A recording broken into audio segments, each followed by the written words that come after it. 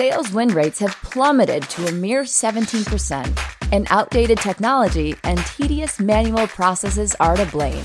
Meanwhile, managers lack the visibility they need to hold their teams accountable.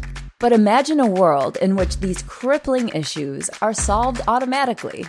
Revenue.io automates the most frustrating parts of sales so reps can focus on what they do best: selling. Completely automate pre-call research, logging conversation data in your CRM, writing post-conversation recap emails, and prioritized outreach.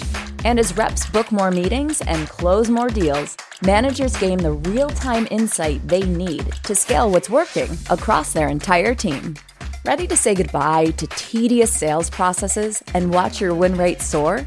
Head over to Revenue.io to learn more. Hey friends, are you familiar with the most trusted business network for business executives? It's the C-Suite Network. If you're a business of $5 million or greater, and if you're a VP level or higher, then you're invited to join the C-Suite Network to connect with your business peers. Go to csuitenetwork.com, that's a C-suitenetwork.com, to learn more about the benefits, meetings, and services exclusive for C-Suite executives like you. Okay, let's do the show.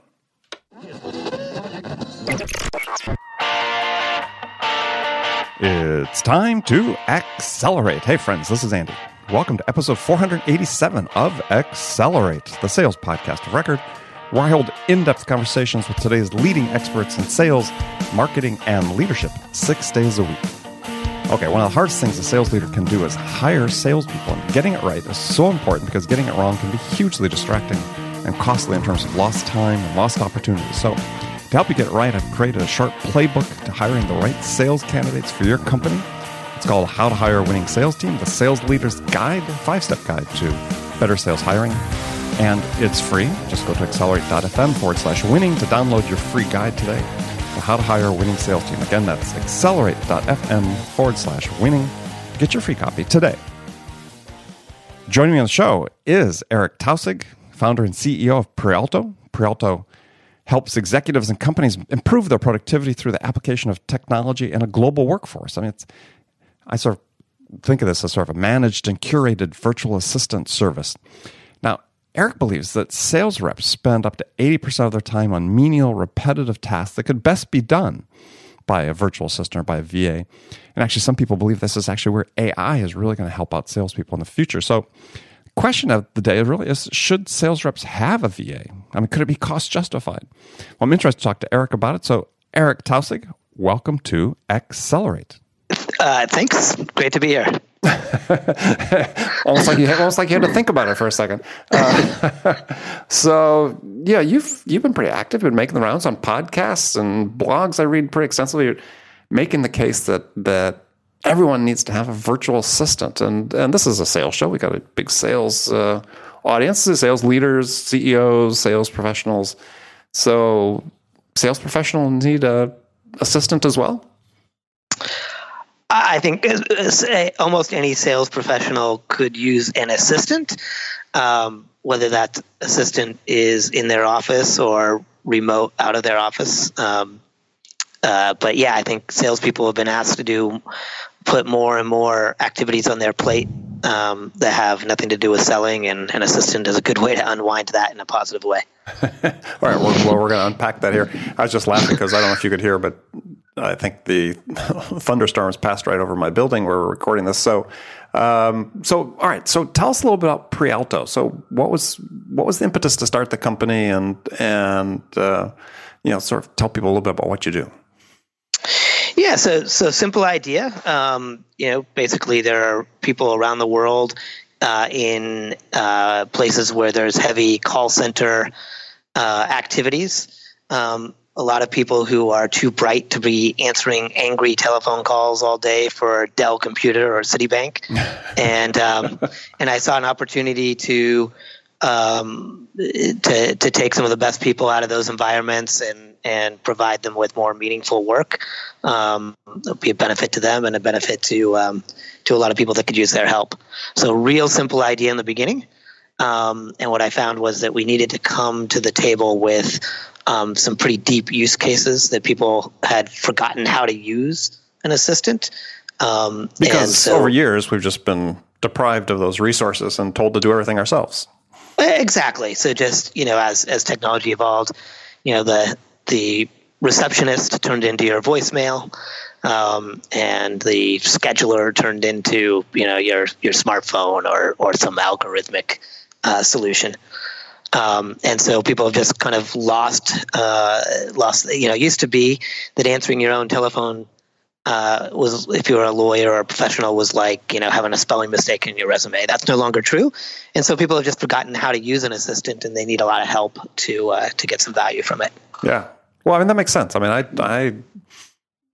don't think I ever had a dedicated assistant throughout my entire career. And I was a VP level for a long, long time, as well as owning my own company for 17 years. And yeah, I've had a virtual assistant the last 6 or 7. But yeah, I mean, I think back when I was working in corporate world, I never had a dedicated assistant. I mean, right. that era missed me. I sort of was always a little bit envious watching those Days of Wine and Roses and all those other classic movies from the 50s and 60s where everybody had a secretary. Right. Mad Men. Yeah, Mad Men. How could I overlook that? So, all right. So when we get back and talking about specifically for sales is, I think I just read it on your website, is one of these statistics that everyone sort of loves to throw around, which was salespeople spend 80% or more of their time on the tactical, i.e. the menial tasks of their role. So I might have a different definition of tactical versus menial, but explain what you mean by menial. Yeah, and so that's not my favorite word, but there are a lot of kind of routine activities that a salesperson doesn't have to do, and I'm thinking, primarily of that outside, B2B salesperson that's on planes or out of the office, originating a relationship and nurturing that relationship through a transaction. Mm-hmm. And that's where their special contribution lies, is in that relationship building and nurturing. And so, all the activities that lead up to originating that relationship, or some of the mechanical stuff around staying in touch with that relationship, doesn't necessarily have to be done by them. And sometimes it's actually counterproductive for them to do it because they don't do it well. It's just rare there's a lot of critical detail that needs to be done right in the background to help that person nurture those relationships. But it's rare that the relationship person and the detail-oriented person lives in the same person. It's true. Yeah, no, I think that's a fair assessment. I mean, certainly, I know I embody aspects of both, but yeah, I mean, I'm fairly detail-oriented, but I'm a good relationship person, but given the choice, I'd rather have somebody else handle the details if possible. Yeah, and it does. You do get those, all-around players. Sounds like you are, but it's I would say the exception rather than the rule, and it's more and more the exception over time. So I think that one side of that person sacrifices the other if they try to live in the same personality. Well, I think one of the things to sort of envision, so if people listening to this, so first of all, we probably have people salivating and sales saying, tell me more, because there's lots of things I'd like to get off my plate. And I think one of the things that you talk about and that, people use virtual assistants when it comes in sort of choosing it, is that, there's a range of activities that they can handle, from things that are a little less sophisticated to things that are actually surprisingly sophisticated in terms of what they do. So how do you sort of manage that range? I mean, does one person handle everything for somebody, or is it, if you have a relationship with somebody, providing a VA to them, that it might be multiple people actually fulfilling that role? Yeah, so we've tried to balance the benefits of having a deep relationship with a single assistant with the benefits of having a team. So ours is kind of a hybrid model. We try to, as much as possible, keep the interface through one person, even while multiple people might be driving some of those activities behind the scenes. And the interface is with the VA themselves, or there's an intermediary? No, with the VA themselves. Um, we always say like the greatest user interface designer in the world will never surpass the user interface that we're most used to, which is another human being. Right, just talking. And so that's our UI, and you integrate with them over those things that you're most used to: your telephone, your email, and your instant messaging platform. And then, but those people are working in a team. And that does in one of our wholly managed service centers. So we are what we're not is an out-of-home model. We don't think out-of-home model provides nearly as much value as a service center model for a variety of reasons. But your assistant sits in a cohort, and like I said, that does a bunch of good things for you. One, it adds continuity. So when your assistant's out, there's somebody else that has a fairly deep knowledge of your work as well, so you can still be supported. But it also gives your assistant a cohort of people to problem solve with, so they can ask, their neighbor, the person they're sitting next to, questions to problem solve without having to bug you. So I imagine these centers are located someplace where there's a fair amount of time shifting involved. Well, we are global, so we have a center in Latin America and a center in Southeast Asia, and we're adding centers. Because again, the concept is cherry picking the best and the brightest out of these call center operations centers, and so we want to have boutique centers in these areas. So they're around the world, but we operate during U.S. business hours, both East and West and Central. Got it. So how do you recruit? So you're saying you're going into, so you're basically co-locating where there are concentrations of call centers that are set up by U.S. companies or foreign companies, and so how do you identify people that these high potential people that are wasting their skills just being in a call center? Yeah, well, nicely. I mean, we recruit the same way that those guys recruit. So we're, just the same way you would imagine here in the U.S. going out to recruiting sites and local advertising and paying recruiters.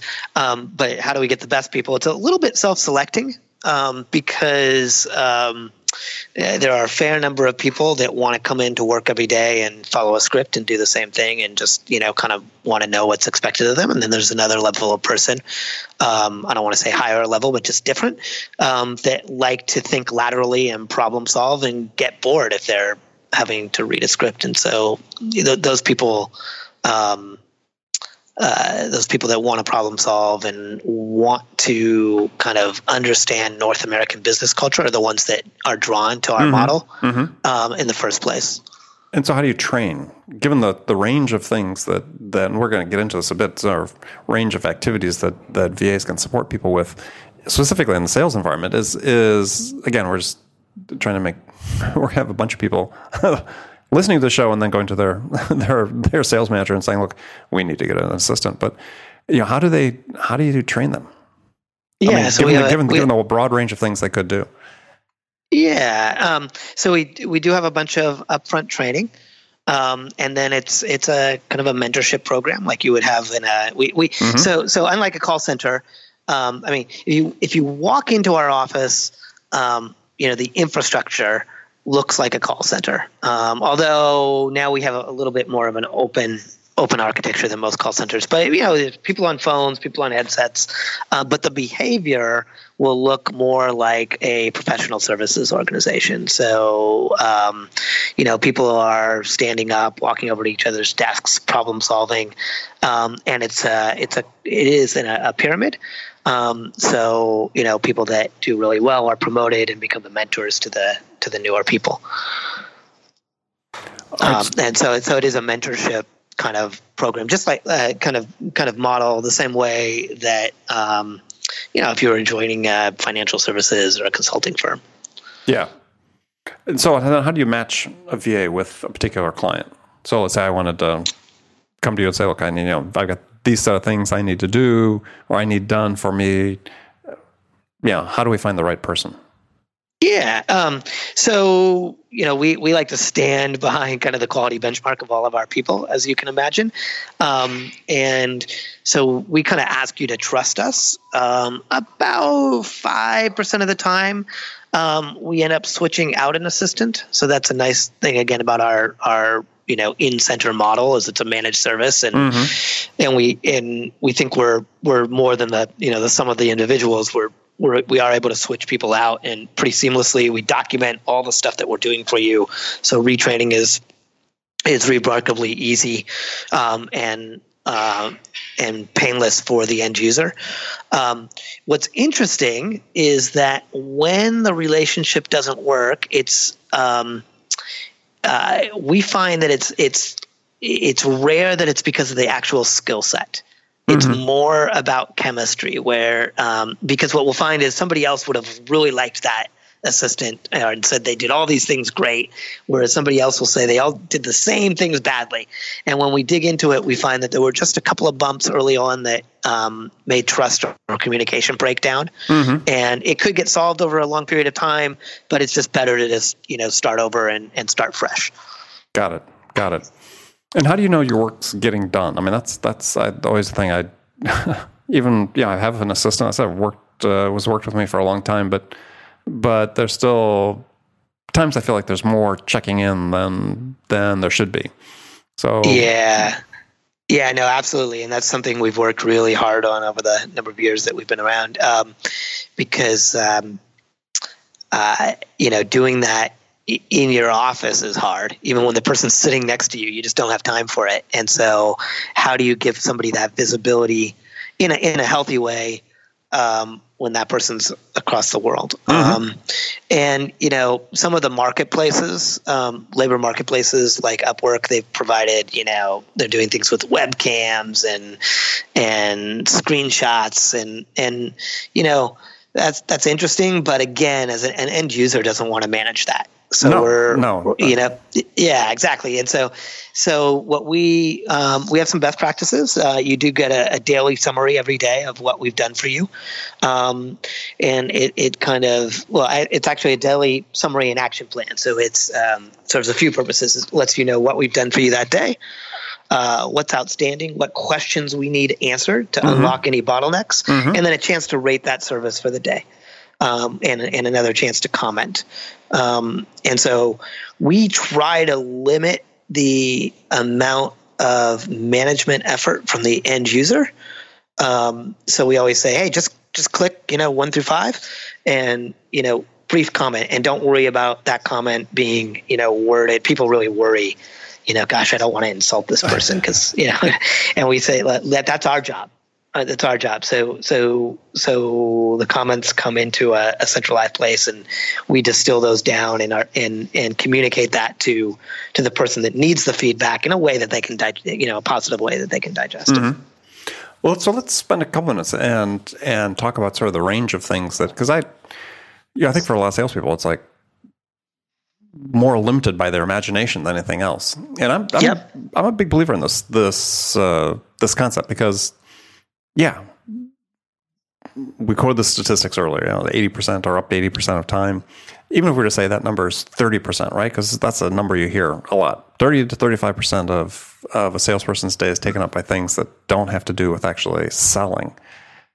That's still a huge fraction of the time. Let's say you're paying somebody $100,000 a year, or let's say it's 150 fully loaded cost. I mean, that's a lot of money you're spending for someone to do things that don't have anything to do with actually capturing a customer.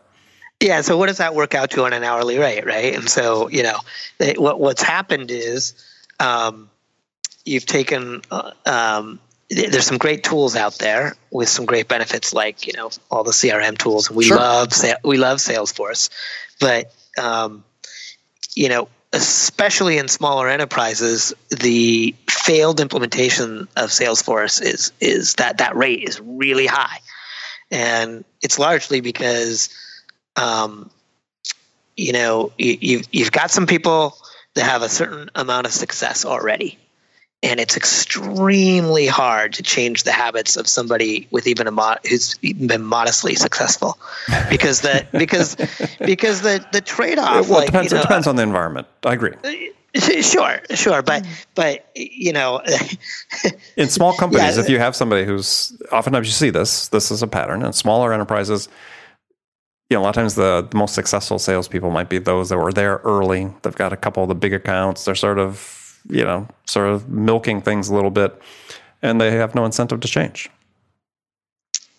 Yeah, and often one of those salespeople is the founder, or related to the founder. Yeah. But if you can get that CRM implemented and working, which really has to do with the correct data getting in a consistent manner, then it gives you a ton of visibility. And it's a ton of benefit. And so, but the salesperson should be the consumer of that information, using that information to organize his or her day, to have a sense of where he or she is on plan, and not the person burdened with, kind of having to do the data entry. So again, it's like, forcing $10 an hour work on a $100 an hour person just doesn't make a lot of sense. And yet there's a lot of resistance to changing that from the part of management, because it's seen as an extra expense, because oftentimes I think what happens is, they might free up some time for the salespeople, but then they don't see the results change, which is a whole different issue, which has to do with managing and coaching their people and make sure they got the right people fit for the jobs they have. But it doesn't diminish the fact that, they need to get their people more often in the position where they're actually talking to customers. Yeah, I mean, if the salespeople aren't oversubscribed and you don't feel like you're going to get a higher ROI on them by freeing up some of their day, then it's definitely a tougher sell. What we found, interestingly, is that management can be really interested.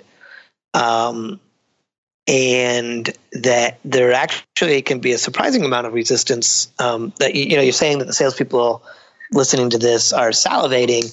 A certain number are not, because like all sales tools, ours is an excuse reducer. Yes. And so that's we've gotten resistance there. I'm sure. What we found is that salespeople in general aren't fans of transparency. Right. And so what we found is a good implementation of our service starts with, managers who feel like, hey, even a modest ROI, a modest direct ROI is worth it because, kind of the improvement of lifestyle and culture and all that is. So as long as there's some ROI, they tend to want to do it. And they get that visibility, and then the A players on the team will always love us. They'll always find ways to get even. They're always looking for leverage, and they will get a positive ROI from themselves and the company.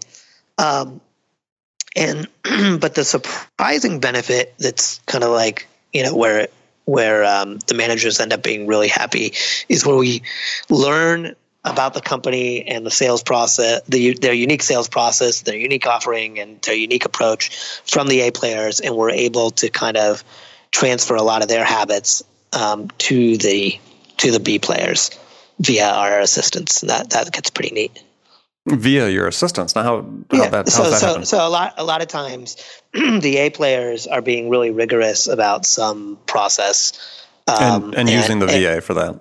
Or they've been doing it themselves, and then they transfer that to the VA so that they can, learn some other, neat thing that they're doing, and we can then do that on behalf of the B players and kind of raise their game as well. So that's been pretty neat to see. Yeah. So now we're seeing a sort of first pass in many cases now. Increasingly, I'm seeing mails from people using, the AI VAs. So Clara and X.AI and what's the other one, Jarvis or something like that. So how does that compare with what Peralto's doing? Yeah. So So we love technology, and we're going as to be do I, but I find the Clara thing really annoying. Yeah, and so here's the thing: is at least so far, and I don't want to sound like a Luddite, and I want to be cognizant of the fact that machine learning is amazing and getting more amazing, as we speak. So far, those solutions can't do the more strategic aspects of scheduling. Now, people are rolling their eyes and going, "What? Scheduling strategic?" Well, here's the thing: is that I believe that the algorithm to really solve scheduling is actually more complex than the driverless car, because the driverless car can assume that everybody has a fairly equal right to get from point A to point B, and make decisions within that constraint. Mm-hmm. Scheduling has all sorts of sociology and signaling involved in it. Do I go to their office? Do I offer to go to their office? Do I insist that they come to my office? Is it a deal? Is this a social, just kind of warming up the relationship, or is this brass tacks? We're going to talk, and therefore you're going to go to a lively, fun restaurant, or is this, brass tacks? We're going to talk about it. We're going to get down to the nuts and bolts of a deal, and we want a quiet space, near a window, that sort of thing. You're describing something that has human complexity to it. Pattern recognition, exactly. And so we are always trying to adopt technology to eliminate the kinds of mistakes that human beings will always make, right? Like double booking, something at the same time, mm-hmm. Scheduling something, that should have been scheduled on Eastern time for Pacific, that sort of thing. The AI solutions are way better at that. They'll never make those mistakes, and our humans, will always make that mistake at some percentage rate. But for that strategic stuff, the pattern that requires pattern recognition, we're still better. Yeah, but again, you just described a few of the permutations that could exist relative to something where people are making decisions based on a conversation with someone, a tone of their voice. It could be if it's in person, based on the body language. And there are a lot of if-thens that needed to be answered, and some you weren't even aware of that I think this reflects in sales in general. And people worry about automation in sales. Certainly, there's places for it, and it's working great. I mean, look at what's going on Amazon. I mean, that's even the B2B space. I mean, there's certain ranges of products that just don't require human intervention anymore. But so many that still do. You still have to. That human thing is really important. And that's where those relationship guys are actually becoming more important, I think. And it's really consistent with all the literature out there about. How to be relevant in an automated world. I mean, it is those people who have those soft skills. Exactly. And so, because we get this pushback internally at Prialto, like we've had, our PAs, our workers express some concern, like, is this stuff? And I say, look, if you like coming to work and solving problems and doing the creative stuff, you have nothing to worry about. If you want to come in and just follow a recipe every day, then then you should be a little bit concerned. Yeah, well, I think we take that same lesson we apply it right to sales. Is if you're more comfortable in sort of the heavily scripted, somewhat automatic, robotic sales type environment, of which we're seeing more and more these days, then that's going to lead down a certain path where perhaps at some point you become so scripted that artificial intelligence buttressed by machine learning over time can learn to do that job as well as you, because you're not adding any value in that regard. Right. But to the degree that you maintain your I don't want to call it humanity, but humanness, if you will, and add value through that direction, then you've got a long career ahead of you.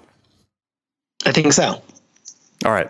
So sort of last set of questions is just I think the basic chunk that you provide is like 55 hours a week, not a week, a month, excuse me, of service. That's sort of the base level package. So how do you estimate how much can be done in 55 hours? So we bring everybody, before we ever ask them to look at an agreement, we bring everybody through a needs analysis process. It's pretty in depth and scope out kind of what we want to do for them in the first few months of working with them. And the concept is we want to identify some activities where you're going to get a highly positive ROI on what you're paying to us in fees, and that's just the starting point. So, and we're always looking for a minimum of that base we call that a Prialto unit. And so people are surprised with how much we can do in that time. But when you take a step back and think about it, it shouldn't be a surprise, because the activities we're doing. We argue if we're going to do 55 hours of work for you, we're probably going to save you a lot more than that in time. And the reason is these are activities that most executives hem and haw and procrastinate about ever getting to. And when they get to them, they're kind of doing them half awake, or on the phone with a client and doing them, or they're going into a spreadsheet. And then they get distracted, and then they have to come back and figure out where they were in that spreadsheet just to get started again. And so they're often spending 2-3 times the number of hours that a person who's really focused on them would do.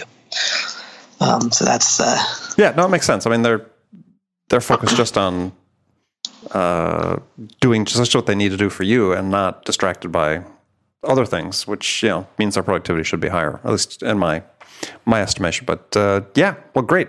Well, so Eric, fantastic talking to you. So tell folks how they can find out more about Prialto and connect with you. Yeah, awesome. So the best way is just to go to Prialto.com, Prialto.com. We've got phone numbers there you can call. We've got contact us forms you can fill out. It's nice if you go there first, because you can learn a little bit about us and kind of answer some questions for yourself and get to know us. But we're really passionate about this stuff. So don't feel like you need to be a buyer to get in touch with us. We love helping folks. And if in doing that, you end up signing on and retaining us, that's awesome. But otherwise, we found again and again that we learn a tremendous amount by anyone we come in contact with and help. And so it's always worth our time. Excellent. Well, good. Well, Eric, thanks again. And friends, thank you for spending this time with me today.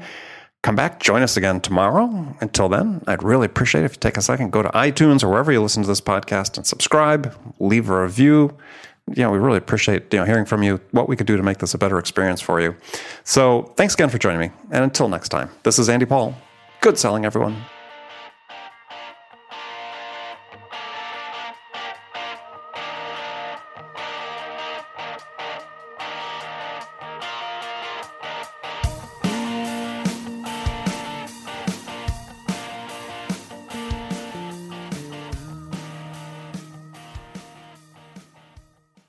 Hey, sales strategists. At Revenue.io, we're not just imagining the future of sales, we're building it. We offer the world's most complete platform for revenue teams, and we're featured in the most recent Forrester Waves for both sales engagement and conversation intelligence. With Revenue.io, you can slash call prep time to seconds, guide your reps in real time to have more successful conversations. And after calls, we generate ready-to-send recap emails so sellers can keep deals soaring toward the finish line at light speed. See the future of sales now at Revenue.io.